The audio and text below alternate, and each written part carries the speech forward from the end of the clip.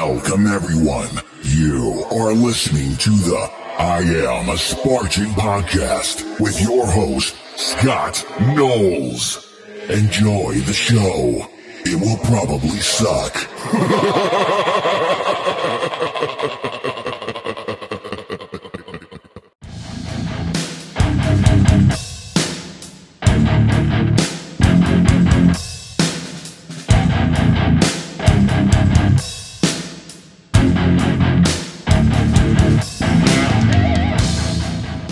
I am Scott the Fane Knowles, and you're listening to another episode of I'm a Spartan OCR podcast.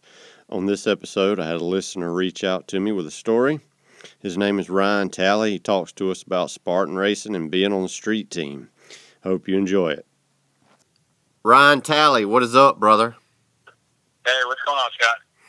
Not a whole lot, man. So, you reached out to me, man, and said that you had a story to tell, man. But before we start that, tell us a little bit about yourself, man. Like, how old are you and where are you from? What kind of drugs you're selling? Right. Well, nothing illicitly illegal. Yeah. No, I'm 34. I'm from Las Vegas, Nevada. I've been here since 2004. I'm originally from Kingman, Arizona. I got into Spartan racing by 2015. I had, I guess let me back up. I was always I always played sports growing up. Played baseball, football, dabbled in some basketball and some wrestling and soccer. But pretty much right out of high school, came to Vegas chasing the construction work, got into the Carpenters Union, started an apprenticeship. And, over the years, once I got married and settled down, kind of got a little out of shape. Got a lot out of shape. And then my wife, this is about the end of 2014, I took like a little Groupon for like a 30-day Groupon for a local company that did like an outdoor boot camp in the park. Yeah. And, it was like $30. I figured, if I don't use it, it's only $30, but I actually stuck with it. And about that time, my wife said, hey, we should run this Tough Mudder. And, I vaguely knew what Tough Mudder was. I knew that, you crawled in the mud and you got zapped and you hit freezing water. And I was like, are you sure you want to do that? Do you know what that is? And, so, we were like, all right, let's do it. And that wasn't until like the following October. So we had like 10 months to train. Oh, wow. And, but in the meantime, while I was kind of sticking with that boot camp and slowly getting in shape, I had a buddy call me and said, hey, I'm doing this thing called Spartan Race in March, And I was like, what is Spartan Race? So he showed me, he sent me the link and, another Groupon. I was like, all right, I'm in. And, so, spent a couple months kind of learning about what Spartan was and training for that. And so I did my first Spartan in Vegas in, 2015, the Super. Had a blast. My buddy, I won't throw too much dirt on him, but he didn't train quite as well as me. I ended up leaving him out there on the course to die. So y'all started the race together, but you left him because he was falling behind. Yeah, well, and I was going to stay with him. I was like, no, I'm with you, man. He's like, no, man, just go. So we had our little, wounded soldier in the battlefield thing, and I kind of just, closed his eyelids and left him there and kept going. Just go! Save yourself! Yep. I actually had a story kind of like that too. Me and some guys, we went and did our first beast together, and one of the guys that went with us, he was just falling way behind and going real slow, and me and the other guys, we were already hurting pretty bad, and we were just ready to get it over with. So we kind of just left him behind, and it was the Ohio Beast in 2015, and so he doesn't even run the races with us anymore. He did it for he did it in 2015, and he ran maybe 2 races in 2016. And so we left him, and we drove like 12 hours all the way to Ohio. And so after that race was over, it was still kind of fresh on his mind and celebratory, and he was happy. We went out to eat. And so, when we went back to the hotel room, I guess it sunk into him. They freaking left me. And so, I'm not kidding you. He sat in the back of the car and said, like hardly nothing the whole way home. 12-hour drive. It was a long 12-hour drive. Yeah. And me and my buddy Joel, we were in the front seat, and we were just, acting like nothing was going on. It's like we were getting silent treatment, and we're like, what can you do? Screw you guys, man. Yeah, so he's actually works in my building because I work maintenance for like a hospital, and he's like one of the PAs in there. So I see him every day. Right on. So you're still friends, it sounds like. Oh yeah, we're still friends. We still talk and all. But he got pretty upset with us that weekend. I didn't leave him behind anymore after that. No, like I said, I wasn't going to leave him. I was, dude, we're doing this together.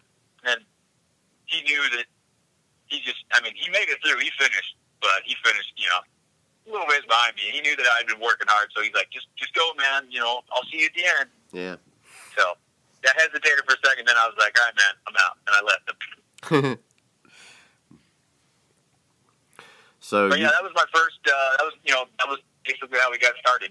From there, we've been doing it ever since. Right. So how did you feel crossing that finish line for the first time, man? Well, it was kind of bittersweet. So the final obstacle was the Tarzan swing. Ooh, I remember that. 50 feet from the fire jump in the finish line. So, I got to sit there and do 30 burpees soaking wet while I'm watching everybody else jump over the fire. That was a pretty tricky obstacle. Dude, it looked, like, oh, yeah, I can do that. I'm graceful. But, yeah, once I jumped on that rope and my weight kind of hit the fulcrum of that swing, I just rocked right into the water. Yeah, because I think the first... it was the first 3 or 4 times I failed it, and I finally got it in Ohio at that beast I was just telling you about. That was the one time I did get it, but I know I failed it 4 times before I got it. And it's like you said, you have to be like mad gripping that rope when it comes to the bottom of that swing, man. Otherwise, it's just going to slide right out of your hands. Yeah, that was the, and grip obstacles have kind of always been, at least not as much recently as I'm getting better, but yeah, the grip obstacles were always the ones that I, just couldn't, I'd end up burping out on a lot of them. So I always wanted a rematch on that obstacle, but honestly, that was the only time I ever saw it. I think it's pretty much phased out now. Yeah, I think they took it away after 2015. I never saw it again after that. It was about the same time they quit putting the water up underneath the rope climb. I miss that too. Yeah, they had that in Vegas. That didn't help. You got that rope all nice and wet, and all the water wigged up, and then you're supposed to try to climb it. Yeah, and I burped there too. So. Yeah. So did your wife run that race there too? My wife didn't run that race. She was she was kind of. We were getting ready for Tough Mudder later. We actually ran one a couple months later. There's a little local kind of grassroots race called Badass Dash. Yeah, I think I've heard of that. And they've kind of. Yeah, I don't think they're low. I think that, they're not a huge, big name, but it was cool. It was like like a terrain race and, that kind of caliber of a race. And we did that one together with a couple friends. So that was like her first OCR, our first one, together. And, we had some fun. We ran it with the group, and kind of, just took it easy, kind of helped each other with the obstacles, had a good time. So what you're saying is you didn't run off and leave your wife, is what you're saying, right? What's that? You didn't run off and leave your wife. No, I didn't leave her on that one. I stuck with her. Smart man. So is she into OCR as strongly as you are? Oh, dude, yeah. She actually, I was telling my buddy this the other day, she's chipped me, more races than I care to admit. No way. She's her last 4 out of 5 races have been. She cracked the top 10 in age group. I think she got that's awesome. 6th in Big Bear last year. Oh, that's awesome. Maybe Cajon Ranch, the last beast that we did in October of 18. Well, that was another Southern California race, right?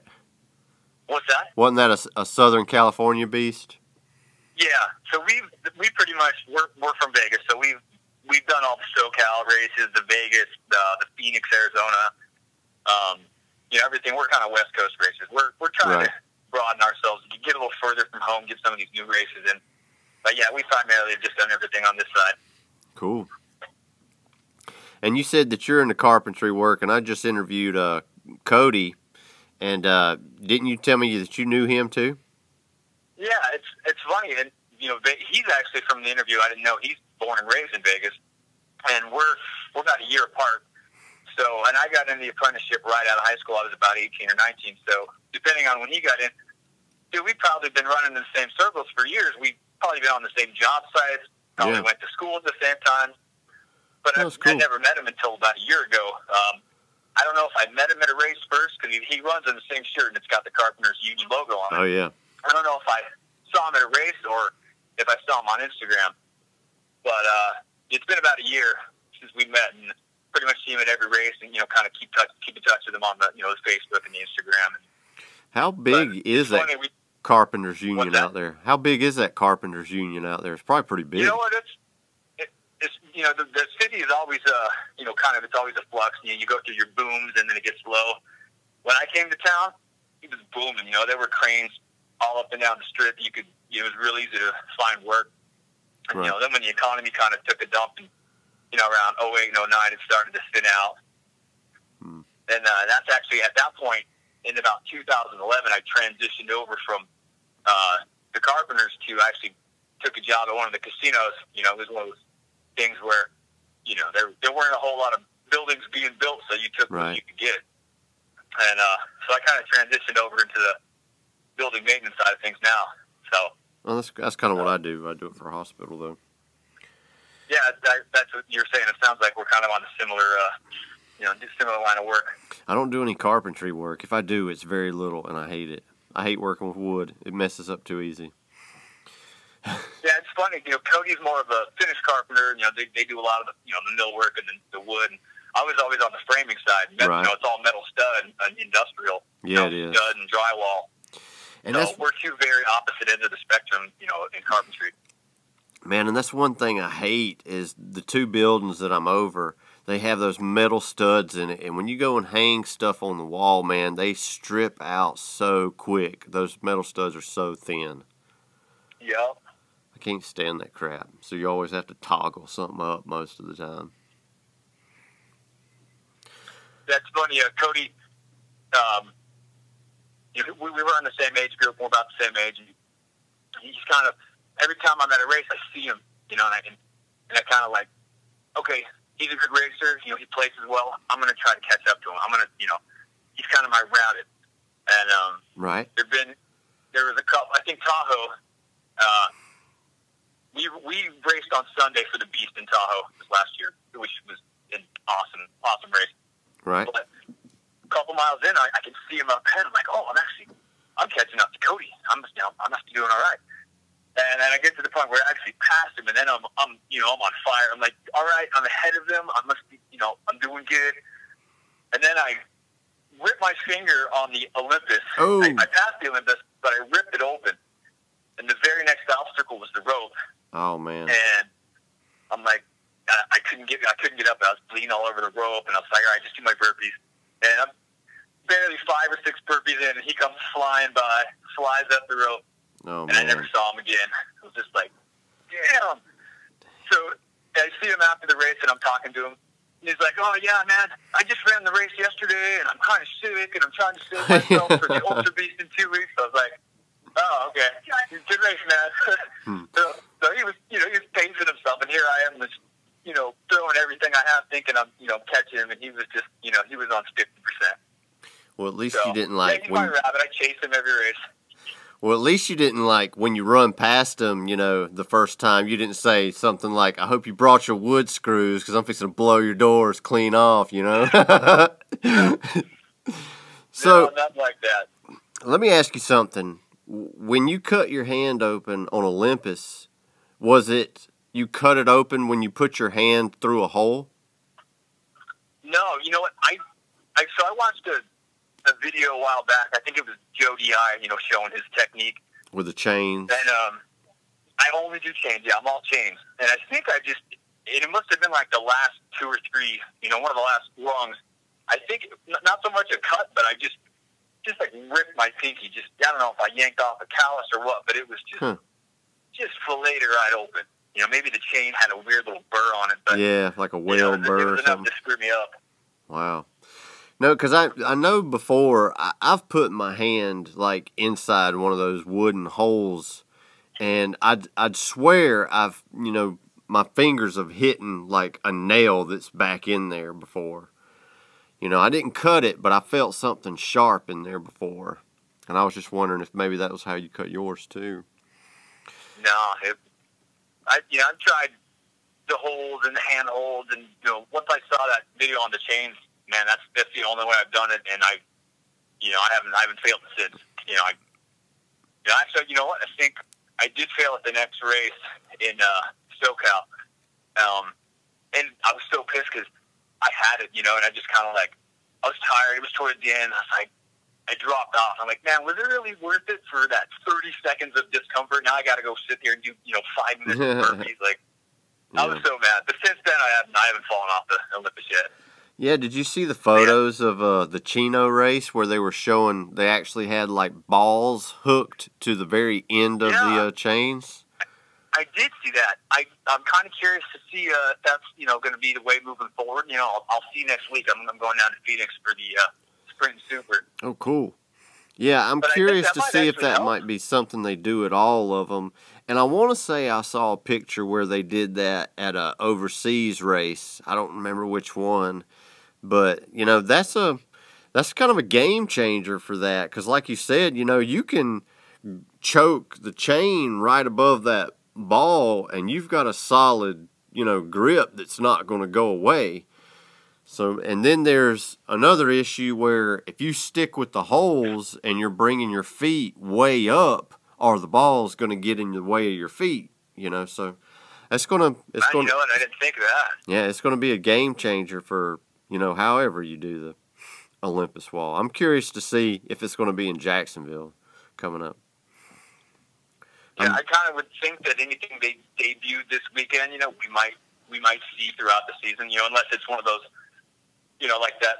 What was that obstacle they had? The rope ladder where the one guy got hurt and they pulled it right away. Oh man, that was bad.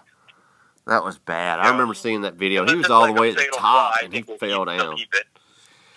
I know, man. And when I saw that, it reminded me of that time there was some video like on YouTube where these guys shot like a stun dart on a bear and the bear fell to the ground and it was way up. Oh man, it reminded me of that. And I was like, oh man, that guy was, if he didn't break anything, he was sore as heck for a month. But now, where was it? Was that at Tahoe? Like in 2017? Is that where they had that obstacle? I don't think so. I don't think so. I saw videos. I think it was just an average race. I don't think it was a big race or nothing like that. Okay. But, and you know what? We did a Bone Frog in Charlotte, and they had an obstacle just like that. I don't even think it was a rope ladder. It was like a cable wire ladder, and it had little aluminum steps on it, a little skinny ladder. And it didn't quite go up as tall as that one, but it went up high enough to where I was like, yeah, I see how that guy could have fallen from, something like this. Because, it was, that morning it was pretty cold and, it was towards the end of the race. And like I said, it wasn't as high, and I could see how somebody, that might not have been as in a good a shape could have gotten exhausted on going up that. And if you were scared of heights too, man, that just added more to the sketchiness of it. But it's not really a whole lot different than the rope climb. The rope climb goes pretty high too. So yeah, it's probably about the same, huh? Yeah, you got to think about it in every form and fashion, or at least I try to. When they say, well, we're going to shut this obstacle down because it's not safe. And I saw that ladder. I saw him fall, and it's unfortunate that happened. And it is a sketchy obstacle, but you got to think, the rope climb's not a whole lot taller. And so, if you fall from the rope, you're going to have the same result. So, you kind of got the same demon there on that obstacle. Yeah. So. Not to downplay the guy's injury, but, we do know what we're getting into. Yeah. We sign waivers.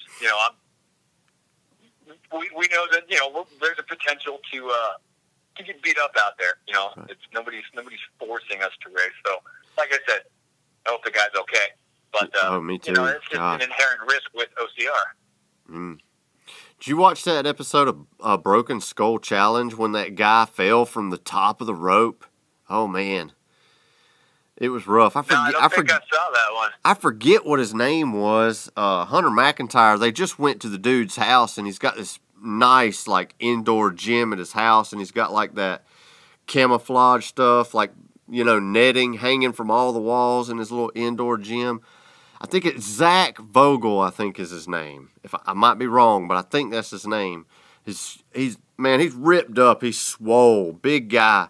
He was the only one that come close to catching Hunter's time, and he climbed that rope all the way at the end of the Skull Buster, I think is what they call it, and he fell from the top, man. I don't know how he got up from that and walked away, man.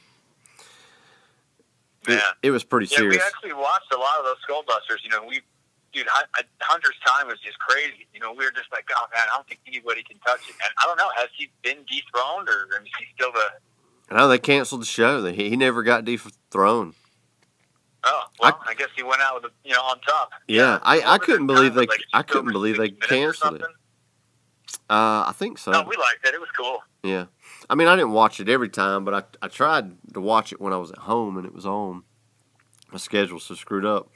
But yeah, and me and a guy at work, we were talking about, so they pretty much haven't announced any dates for TMX for this year either.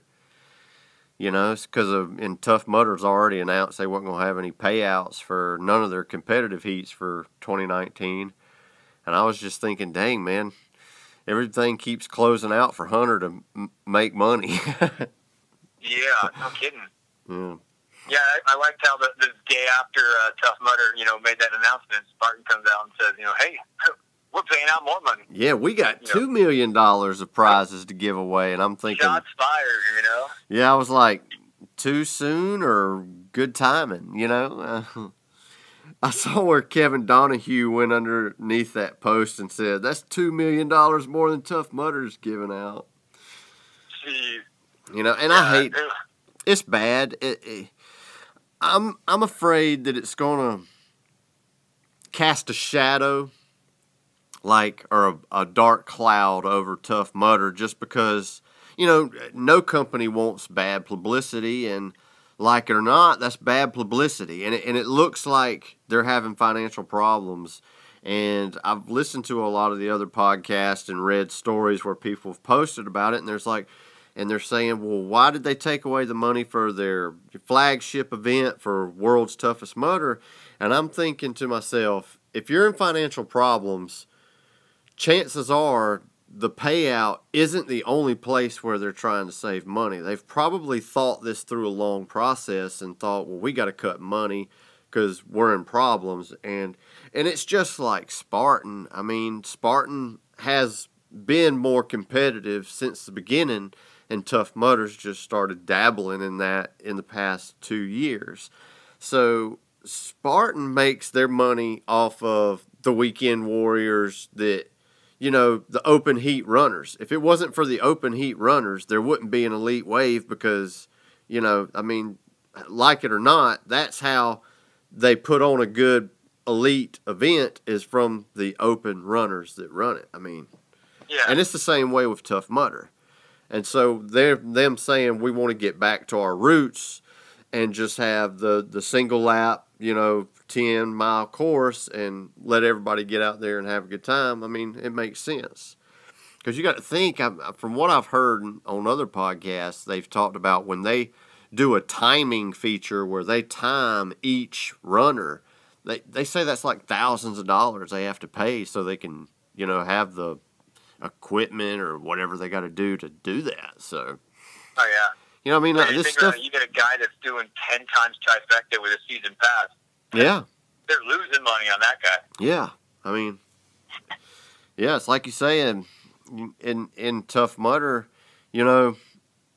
you got to think. I might be wrong because I want to say they said that there was, you got all the open runners for World's Toughest Mudder, and then you got the I think they're called elite contenders or competitive contenders or something like that.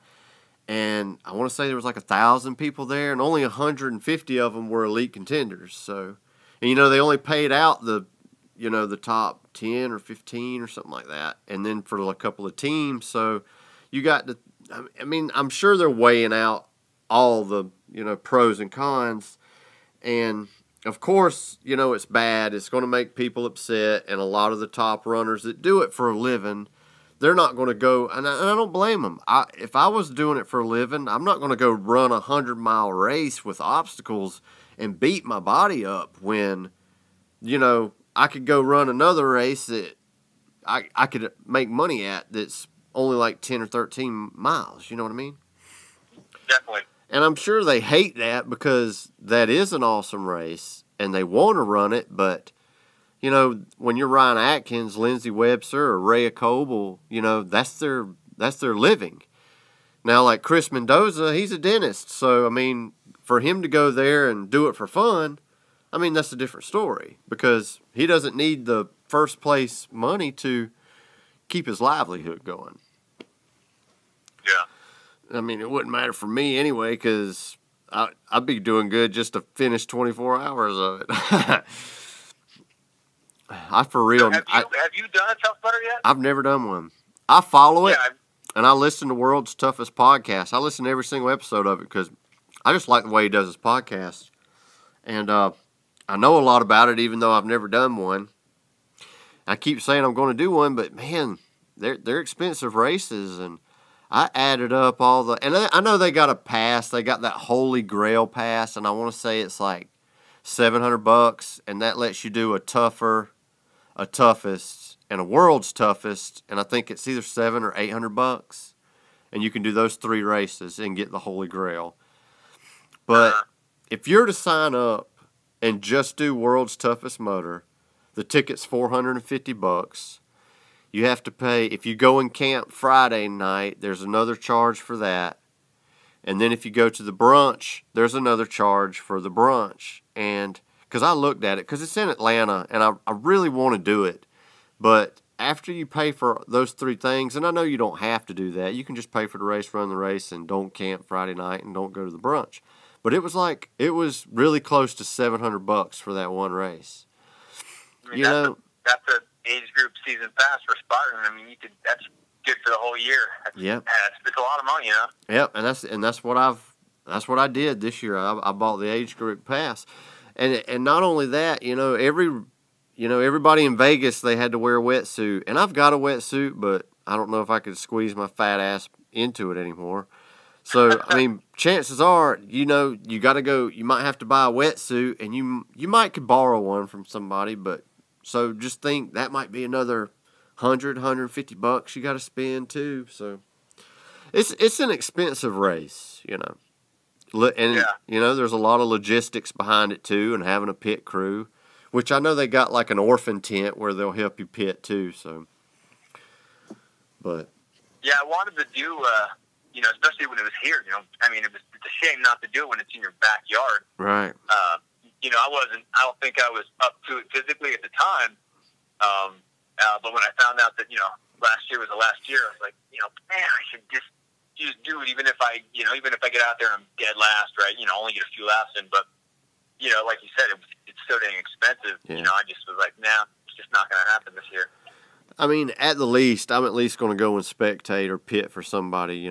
I just want to go. Yeah. I just want to go and check it out because they say it's so awesome, and it being right here in Atlanta. I mean, I'd just be dumb not to. The reason why I didn't go this past year is we had like some codes to do Battle Frog, and Charlotte was the last Battle Frog. It was close to us, so we went and did that the same weekend as World's Toughest, and I loved following it on everybody's Instagram feed. It was so cool to watch. But I was kind of glad I didn't sign up for it last year because it was so cold. Oh, man, that just looked so miserable. Ugh. It was like 25 degrees, I think. It was pretty bad. Yeah, that's pretty tough. That's a cold race, man. Yeah, and I was talking to Mike Stefano, and I was like, dude, it was like 65 degrees down here at Christmas. Yeah. It's just one of those things when OCR comes to town. Was Tahoe, and that was cold. Yeah. Well, see, when you get in that cold water at Tahoe, you got to be pretty resilient to get your body heat back going, to not just freak out and get hypothermia, man. You know what? Tahoe was Saturday's Tahoe race. They had the water, dunk wall. They had so many people on Saturday that were just coming out of that water and not recovering. People were dropping out. Yeah. When we got there on Sunday morning for the age group heat, as the MC told us, he's like, I'm not sure, but I've heard they might close down the water today. Right. Everybody kind of cheered, and part of me was like, no way, dude. Yeah, this is Tahoe. This is Worlds. I mean, I know what I signed up for. Yeah. It's supposed to suck. Give me that water. Yeah. But the minute I crested that hill and I saw them diverting us, I was like, all right, cool, because I was freezing, and I wasn't even wet yet. So I remember seeing an interview with the guy that was, I want to say he was running the Ultra, and he said that, I wore my wetsuit for this whole race because I was anticipating us to have to do the swim, so I was pretty hot most of the day. No, that would suck. Yeah, that would suck. So, you being in Las Vegas and going to Tahoe, did the elevation, did it affect your breathing there? Could you tell a difference? You know what? Not so. Where I live, kind of on the northwest side of town, I train. If I do some trail running, I'm kind of right around 2,600 feet above sea level. Right. And we got a mountain range behind us that in the summertime, when it gets 110, 15 degrees down here in the valley, you go up to that mountain that's around 9,000 feet, and you can run in the 60s or 70s. During the summer, I drove up there every weekend, every Saturday, 4:30, and did this 6.5 mile loop. Right. And honestly, I've never really felt any effects when I'm up at elevation. Big Bear didn't do nothing to me. Tahoe, I was fine. I've never really had an issue with elevation. In fact, Tahoe, I felt good, man. That was actually probably one of my best races that I've had. So yeah, no, elevation so far has not been an issue. That's kick-ass. I mean, because I've talked to some people, and they'll be like, yeah, man, it feels like you got somebody standing on your chest, and then you'll talk to somebody else, and they'll be like, I didn't even notice anything. So it makes me wonder if it's just like some people are just better at handling it than others. Yeah, I know. Big Bear, I remember seeing people with those one-time use disposable oxygen tanks, looks like a little 1 liter bottle of soda. What? I was like, what? Really? I'm not feeling that bad. And you get these people huffing on these little oxygen tanks. What was that race at? Was that race at a high altitude too? Yeah, Big Bear's it's a ski resort.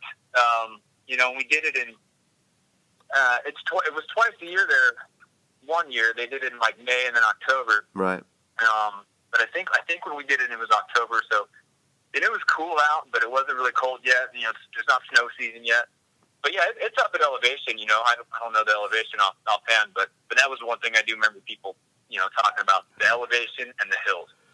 Yeah, I watched the live feed for that championship race last year, and it looked like they had some of the steepest hill climbs I'd ever seen. It looked like they weren't far from going on to all fours at some of the climbs. They looked pretty steep. Yeah, we were there. I actually didn't race that weekend. My wife did. We have 3 kids, so sometimes logistically we can't both race age group at the same time and bring the kids with us.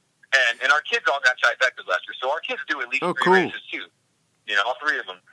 That's cool. That was one race that I kind of opted to let my wife race. But dude, I ran alongside my kids. And so their previous race, the kids did Vegas. Vegas is flat, especially the kids' course. They just run you around a little motocross track. Right. So we're thinking, okay, the kids' race is going to be no way, dude. They ran those kids right up the mountain. And, wow. I mean, I did the 2 mile loop with my oldest, and I was tired. I was like, man, these kids, that's a legit kids' course, dude. Wow. I heard they were getting they were getting tougher. Especially on the 2 mile course. That was an awesome race. That's cool. So are your kids are they really into it too, or is it just one of those things we'll do it since we're going anyway? No, they like it. They're 5, 7, and 11, and everybody's got their own little buckets. They all got them little 2-gallon buckets and filled them up. Different weights for each kid. Oh, cool. We do bucket training. They wear their little Spartan shirts everywhere we go. That's awesome, man. We went to Laughlin, Nevada, in November. That was our last 2 races of the year. It was a sprint super weekend, and they also had the kids world championship there, which was because that brought out a ton of kids. Oh yeah. None of my kids were competing for the worlds. They all run open. Right. But there's a ton of kids there, and yeah, they really they had a rig, a hoist. No way. Like grown up size obstacles. That's cool. Those kids love that there too. So it's like a championship just for the kids. That had to have been awesome for them. Yeah, that Laughlin was great because Laughlin was also, they put a lot into that race. It was the first time. It was a new venue. They had the kids' worlds there, and they also had the paraheat. The 4-person teams for the people with the varying disabilities. And so there were kids out there. I mean, so you had grown-ups with missing legs, missing arms. My kids are like, well, that guy's got no legs. I'm like, yeah, look at him. He's racing a Spartan race. He's got no legs, and he's still racing. There's guys with hooks instead of arms. Like my kids were just going, they were in awe. Oh, I bet. And there was a kid there racing the kids race who had the little forearm crutches. Right. And dude, I loved his mom because she was not babying him at all. Just he was kind of running alongside. He gets to the inverted wall and drops his crutches. She picks him up and just tosses him on the other side of the wall and takes him away. He climbs up and over, scrambles over, grabs him, and the kid was just ear to ear smiling the whole time. It's like, you know what, Mom, you're doing good. That kid's going to be hard as nails. You're not babying him, and he's out here having a blast. And I was telling my kids, look at this guy. This kid's loving it. You guys, don't tell me that bucket's heavy. This kid's not complaining. He's carrying his bucket.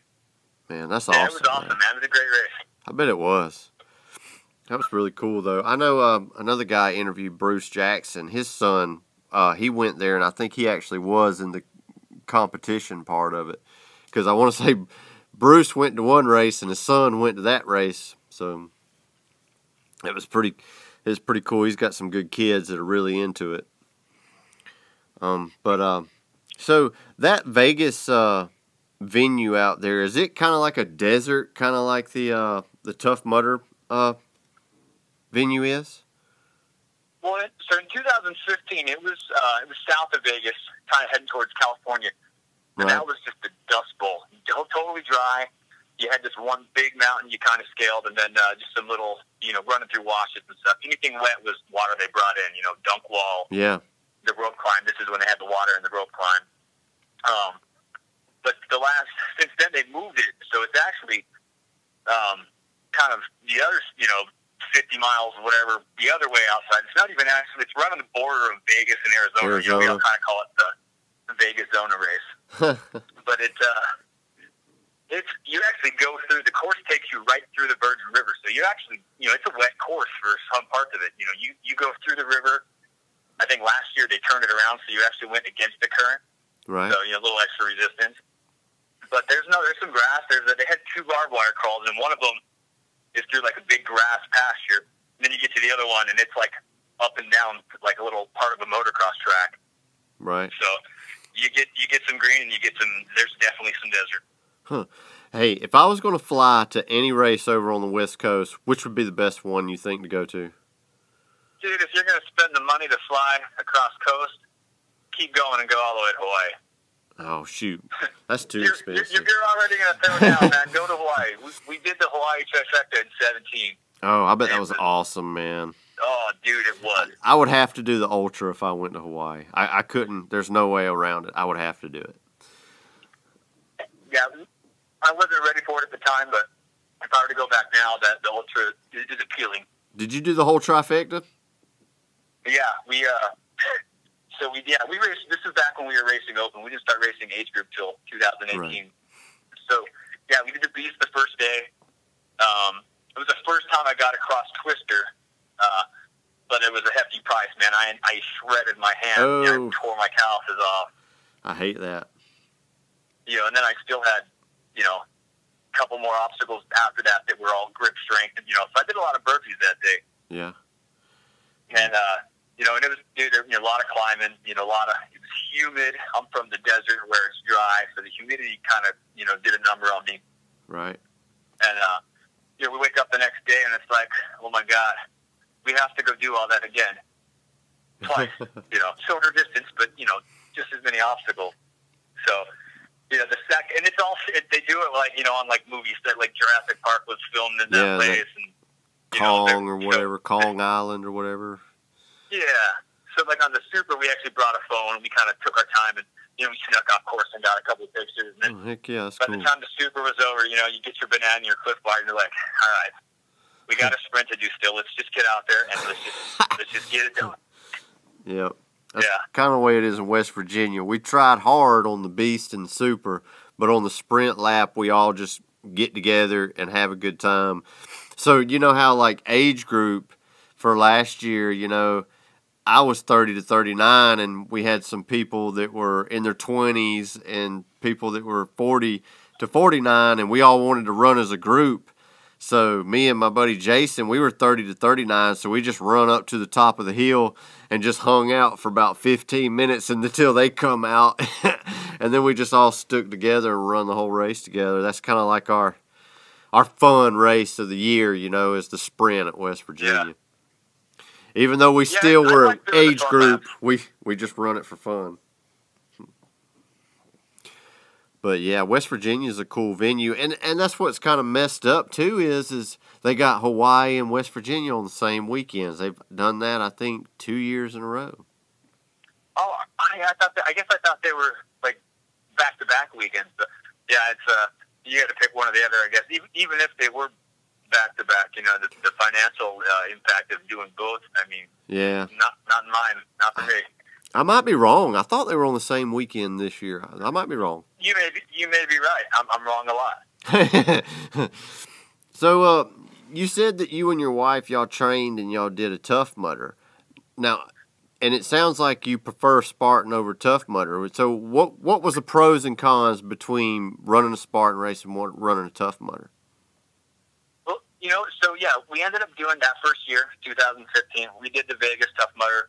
And we did it with our same little team of people. The guy my buddy that I did Spartan with. So I actually raced with him again. And you stayed with him this time. Let's. Yeah, we stuck it out together. We had a team of 5 of us, and we had a blast. And then we went back and did Tough Mudder again in 16. Right. Just me and her. Nobody else wanted to do it. Nobody else was up for the second time.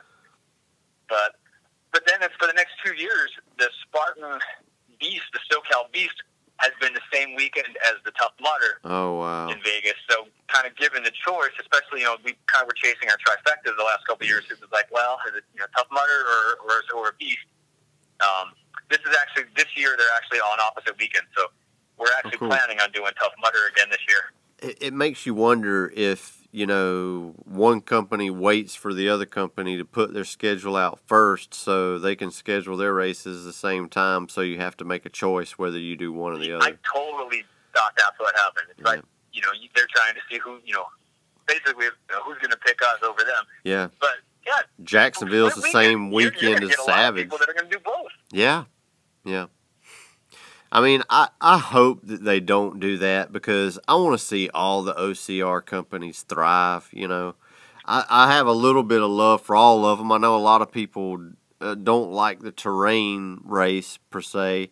I mean, if there's a terrain race local, I'll go to it and run it. I mean, I'm probably not going to travel a long way to go do a terrain race, but I just want there to be... Oh, what's the word I'm looking for? I want there to be diversity in OCR to where, you know, well, I don't like this race, so I can go do this race. You know what I mean? Yeah. And in all this, and like we were talking about before about Tough Mudder being, whether it's financial problems or if they've just chosen to make a change for other reasons, I hope it doesn't affect their sales for 2019. I mean, I'm sure it will a little bit from the upper elite side, But I want to see them prevail and maybe get back on their feet to where they can, offer that for next year, I don't want to see a big company like Tough Mudder, have to close the doors, No, definitely not. Like I like Tough Mudder. I wish I would have had the opportunity to run more of them over the years, but like Tough Mudder, they're especially expensive. if you're kind of running with a group of people, they have innovative, awesome obstacles. A lot of them you need teamwork. You're gonna have to by yourself. You're gonna have to click up with some people to help get over some of these obstacles. Whereas with Spartan, it's a one man. You can't have assistance if you're running competitive. It is up to you. Yeah. That's I like that difference. I like that. You got to put a team together and you got to help each other up the wall and drag each other through the electric shock therapy. Yeah, I got it. I need to do one. It's just, man, I try to take advantage of my past through Spartan, so I try to always hit every single one I can that I can afford to. They're close by. I mean, the main reason why I run Spartan is I love OCR, and it's the most affordable way to run more races through Spartan because you buy the pass, and they have more races on the East Coast than any other brand. So yeah, they do. Bring some of that stuff over to the West Coast, man. Like I'm always, messaging like Savage Race and all these other, yes. East Coast, come out to the West, man. Come to Vegas. Man, Savage Vegas is fun, dude. Just the big two. I did Savage last year, and it was a blast, man. It's a really cool race. A lot of eccentric, different obstacles that are grip intense, and it's fun. You fall off, you just try it again, and no burpee penalties or nothing like that, man. It's really cool. It's really fun to watch, and they had a lot of the tougher obstacles where you could watch them too. It was a really cool race. I enjoyed it a lot. Yeah, I'd like to do one. We've done as many events as we can, outside of Spartan and Tough Mudder. Any little like terrain race comes to Vegas. We've done terrain a couple times, and they're coming back in the fall. We did the Badass Dash. We've done there's one coming up actually in a couple weeks that we're doing Epic Series. They've kind of just been like California based. That seems like just recently that they're coming. They're kind of getting out of California. They're coming to Vegas. I've heard those are pretty hard too. It looks pretty cool. It's a little. It kind of reminds me more of like a stadium race. It's less running and it's just crammed in with obstacles. Right. But then there's an elite wave. You do the race, and there's every obstacle's got like a basic, intermediate, and advanced. And if you run elite as a male, you have to do every obstacle on the advanced. Right. And there's a 15-minute, basically timed event afterwards. It's a separate wave that you do. And it starts off with, like, you have 90 seconds to pull a truck, like strongman style from, one point to another point. And then they've got, like, Atlas stone carries. And maybe it's like an old S10 truck without a motor in it. Yeah, hopefully. Little Chevy Lug or something. Yeah. So that one's cool. My wife actually ran into their street team at the gym, and they hooked her up with 2 free entries. Oh, cool. So we're like, yeah, right on. We'll can't turn that down. I'm in. Yeah. Well, then like 2 weeks later, just like 2 days ago, I got an email saying, congratulations, Ryan won 2 free entries for a Mud Run guy. I'm like, oh, that's awesome, but I'm already signed up. So I kind of paid it forward and hooked up a couple other friends to come out and do the race. Oh, yeah. Make a day out of it. So, and you just reminded me that, so you're on the Spartan street team, and I know a little bit about the street team, but tell us what that's all about. Right, so I applied a couple times like over the years, and never really heard anything back. I just figured because maybe I didn't have enough races under my belt, didn't have the experience. We've been running for a few years, so I applied again a few weeks ago and kind of forgot about it because I didn't hear anything. And then I got an email saying, hey, welcome to the team. So I was like, cool, that's, what. But then once I kind of find out, what it's about, like, basically the street team when you exit every race, they're the guys at the exit tent handing out the stickers and sign up with the, giving you the soap and the stickers and hey, just today only 40% off. They're trying to get you to sign up for that next race. Right. So I haven't actually, and we all do it through, like, there's an app and a website, and when shifts become available, dude, they go quick. I'll bet. And they expect you're expected to work any of your local events, a 4-hour shift. And the incentives are good. You get, I think the incentives are a little better than just your standard volunteer people that do, like, the builds and the, marshalling on the course. Right. But it's a tough commitment. It's like I think they want 24 hours a year to stay on the team. 24 hours? Is that what you said? Yeah. Which, if you're doing it in 4-hour shifts and, if you go to enough events, it's doable. Yeah. That's, me, 6 events? We race as a family, and I got the kids' races, and so we'll see how it all plays out over the year. I don't want to, I hate signing up for something if I can't fully commit myself to it. I don't want to, if these people are relying on me to kind of pull my weight and, help them with the shifts. But no, I just started, so we'll see where it goes. Yeah. Huh. I lost you for a second there. We were talking about the street team, and you were saying that about your schedule and all with it, with the kids and them running their race. And so I'm happy to be on the team. I'm hoping I can, fulfill the commitment. Fulfill what the requirement is to stay on the team. We'll see how it plays out over the year. Right. And so if somebody wanted to sign up for the street team, is there like a place you go on the website and apply for that? Yeah. So I think actually I was looking up something the other day on the asking a question on the Spartan website. I think if you just go to the frequently asked questions, if you just type in street team, it pops up a link like, how can I join the team? And it takes you to like one of those, little MailChimp surveys or something where it just kind of, if I remember, it just kind of asks about, where you're at, what part of the country, because they break you up by region. I'm on the Southwest team. Right. And I think they ask you, like what races you've done, and I can't remember, but I think there's a little spot at the bottom for you to kind of, maybe, tell them anything else that you want to tell them, kind of pitch yourself to them. Yeah. Huh. But yeah, it's cool. And so did it say like, what do you get for like the 4 hours? So I think for trying to think back, I think for every 6 hours, you get a free race. Oh, wow. Yeah, I think that's a little better payout ratio than just your like regular volunteering. I know that the volunteering has kind of changed a couple times over the years.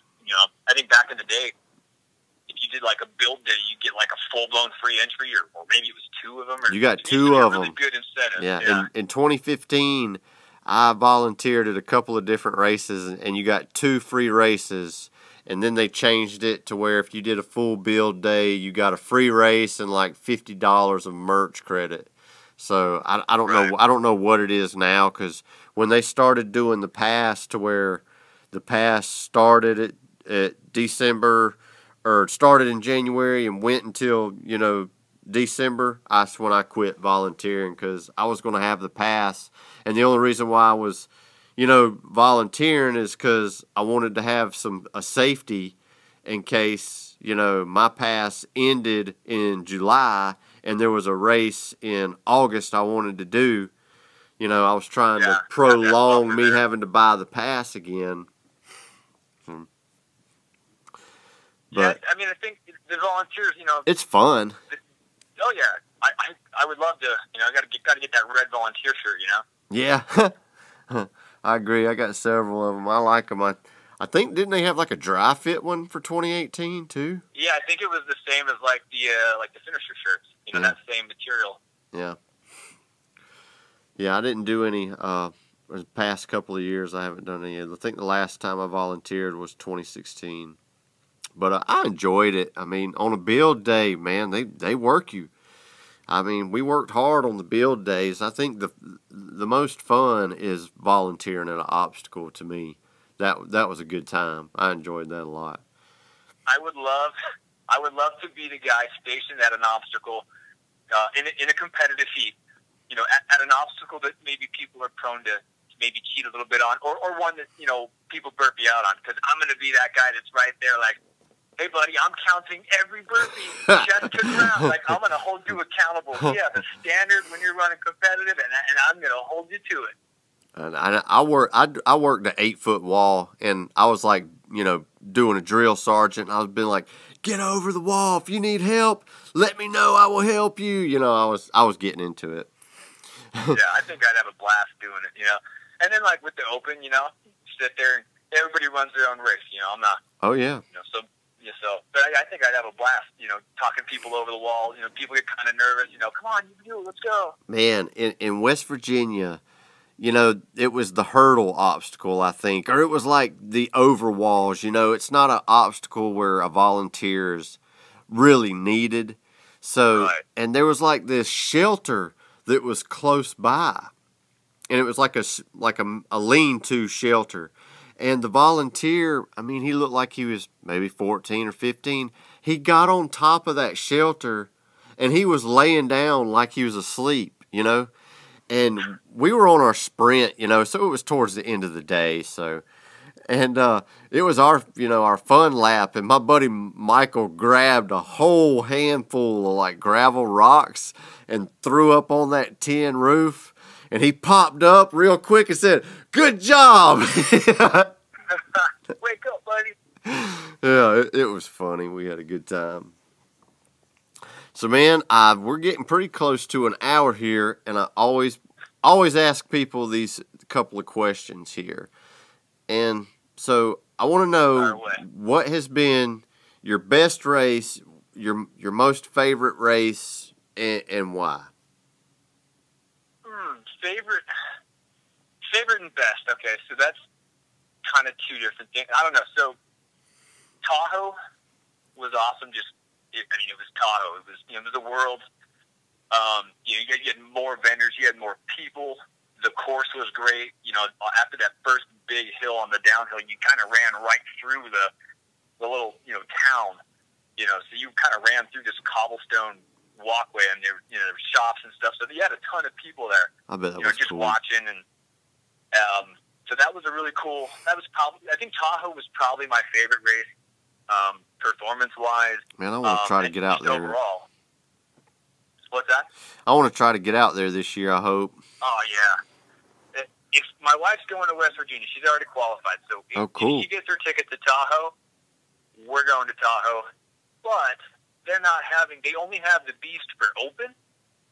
If you didn't qualify. Yeah, that's right. I'm not a snob, but I've done enough age groups now to know that I don't want to run a Beast open. I want to run it, and I want to get out there and run it competitive. Oh, you'll be able to qualify for it this year, I think. Yeah, I run every race like I'm trying to qualify. There's still a lot of guys, even with the splits in the age group. Yeah. I think my best finish was, still in like the teens or 20s in my age group. So. Yeah, but now that they've split it in half, that's like half the competition in 30s, Hopefully the faster half, is the younger guys. is in the other half, 39. Yeah. So Cody stayed down in that age group, so that's one less guy I got to worry about. Right. So. You never know. Tahoe, I'd say, was my favorite. So what would be your race that you hated the most, was the hardest race? Which one was that, and why? So, hardest, the trifecta weekend in Hawaii, I did not hate at all. That was an awesome race. It was tough. It was one of the toughest races I've done, just the weekend, with the 3 races in 2 days. It beat us up pretty good. But I would actually say in 2016, my first Beast was in SoCal, and this was at Pala. They stopped doing it in Temecula and kind of moved it down, not too far, but in Pala Raceway. Same terrain, same area. Tons of hills, dude. I ran it with my wife, and I ballooned. I've gone up and down in weight over the years, and at this point in time, I had kind of been slacking, so I was heavy again. I was out of shape. Fluffy. And I was dying in this race, and every time you crest a hill, and you're like, we'd see another. I'm like, oh my god, another hill. Where's this going to end? I'm dying. Yeah. But I failed a few obstacles, and I'm doing burpees, and it was hot. It was like September. That just makes it even better. The pinnacle was when I think my wife had just had enough of me belly aching, and she's like, "Just quit being a pussy and get the race done." and that just, I mean, that was like, okay, yeah. That was like the low point. I'm like, fine, let's just get through this and let's just get it done. You know, even my finisher picture, I'm just holding my medal. I just got this, like, you know, forced grin on my face because I was just like, I was done. I was over it, you know. That's funny. That race kicked my butt. Your wife sounds cool as shit. Yeah. She called me out and, you know, yeah, when your wife calls you a pussy, man, it's not good. That's funny. Well, we've all been there, man. Shoot, I'm still trying to cut weight from Thanksgiving. I get fluffy and then I'll shed it, and I like food, so I'm never going to be the guy out there with a 6-pack and a shaved chest. That was like my vain kind of goal. Like, I want to be one of those dudes that can run a race with no shirt. No, I do it all the time. I don't know. I don't look good doing it all the time, but I tell people I got more hair on my chest than half of the heat I'm in does. Hey, it's all good, though. So, all right. So, last question. What is your race ritual? Like, what do you do before the race starts, like during the race, and then after the race? So, you know, as I've evolved as a racer, it's gotten a little cleaner, but, you know, like on a sprint or a super, I usually don't even eat breakfast. You know, I do all my training fasted. I do all my working out, my running in the mornings fasted. So to go crank out an hour and a half race on an empty stomach, I'm good with. You know, maybe like a little cup of Greek yogurt or something, or, you know, they have these little Jimmy Dean, you know, pre-made sausage egg. You just microwave the egg and it's kind of like bacon. You know, I used to do those. Yeah. Those are good. But now my last few, I've gone out there fasted, you know, just on an empty stomach. I don't race with, if I have any food in my gut at all, it's just not going to end well. Like, I got to have an empty stomach. I'm taking those, like, Cliff shot blocks halfway through the race, and they're like candy. So I probably had more than I should have, and then 30 minutes later, I'm like, you know, I don't feel good, man. I just feel it bouncing around in my gut. Right. So, but yeah, so we typically, the day that they post the map, you know, I'm always doing some recon ahead of time. I want to know the course. I'm Google Earthing it, trying to figure out, okay, where's the festival grounds? Where's the, you know, I'm looking at like Street View, looking for like mountain peaks. So, I by the time the map is published, you know, by the time that day is over, I've already kind of got the course mapped out in my head. I'm like, all right, I know there's a water station, you know, here, and here. You know, I know that I gotta, you know, conserve myself because there's a gauntlet right at the bottom of the slope. You know, I do my homework. You know, you figure we train for these races. I'm not going to go into it blind if there's a map out 3 days before. Yeah, and I do the same thing. I know a lot of people out there, they'd be like, I wish they didn't have a map. I like being surprised. And, you know, I mean, I think it's fun kind of nerding it out and trying to be, you know, think about, okay, so I can turn it on here when I'm there. You know, I enjoy doing that. I want to know, like, where's the bucket at, you know, where's the sandbag at. Right. You know, that's fun to me. Yeah, so, you know, then if we've got back-to-back races, like if it's just a one-day thing, you know, we would usually go out and we'd start looking on Yelp or, you know, whatever town we're in. Okay, who's got a good all-you-can-eat sushi place? You know, let's go get our victory meal. Yeah, I do the same thing. If we got a race the next day, you can't always do that, you know. You got to think about the next day. So, I don't know. I pretty much eat like trash the day before the next race, too. I take advantage of a race weekend. I look at snacks and I gain weight, man. I got to watch it. I know. I'm bad about it, too. I think I'm the only person that can, like, go to Killington, run the ultra, then run the sprint the next day, and come out of the weekend and gain fucking weight. 5 pounds heavier, yeah. No kidding. Run over, you know, 36 miles and come out of the weekend and gain weight. Yeah, I've done that. I like food. So all right, Ryan, man, I'm pretty much out of questions, dude. Is there anything you want to add to this? Is you got like an Instagram you want to plug for people to follow you and check you out, dude, or Facebook? Yeah, I don't do a whole lot on the Facebook. It's kind of more of a, keep in touch with some family. But, dude, I'm all over Instagram. I kind of just got on there again, and I used to have one, and then I didn't have one. But, no, I'm Sin City Rhino, Ryno, kind of a play on my name. People kind of got called Rhino growing up. I don't know if it's because I was a big guy or if it's, because I was. But, so my last name is Tally. And in kindergarten, somebody figured out to call me Tallywhacker. I was just thinking the same thing before you said that. But, if I use the name Tallywhacker, it'd probably get flagged on Instagram. And, probably if you use that hashtag, it might hashtag Tallywhacker. I love it. Yep. Oh, that's pretty awesome, dude. Well, hey, Ryan, man, I appreciate you taking the time to talk to us, man. Take it easy and good luck in Arizona next weekend, bro. Definitely, man. Thank you. All right, man. We'll talk to you later. All right. Hope you enjoyed the interview. I want to thank Ryan Talley, hashtag Tallywhacker, again for taking the time to talk to us. If you got a story that you would like to get out there or just talk OCR, hit me up. Follow us on Facebook and Instagram and leave reviews on iTunes. I think I'm going to start reading the reviews at the beginning of the podcast instead of the end so everybody can hear them. Next race coming up is the Spartan Super in Jacksonville, Florida. This is a new venue. It's not the first time it's been in Jacksonville, but this is a new venue at Jacksonville. Hope to see everybody down there. Come up to me and say what's up. We'll see you down there at the next race. Peace.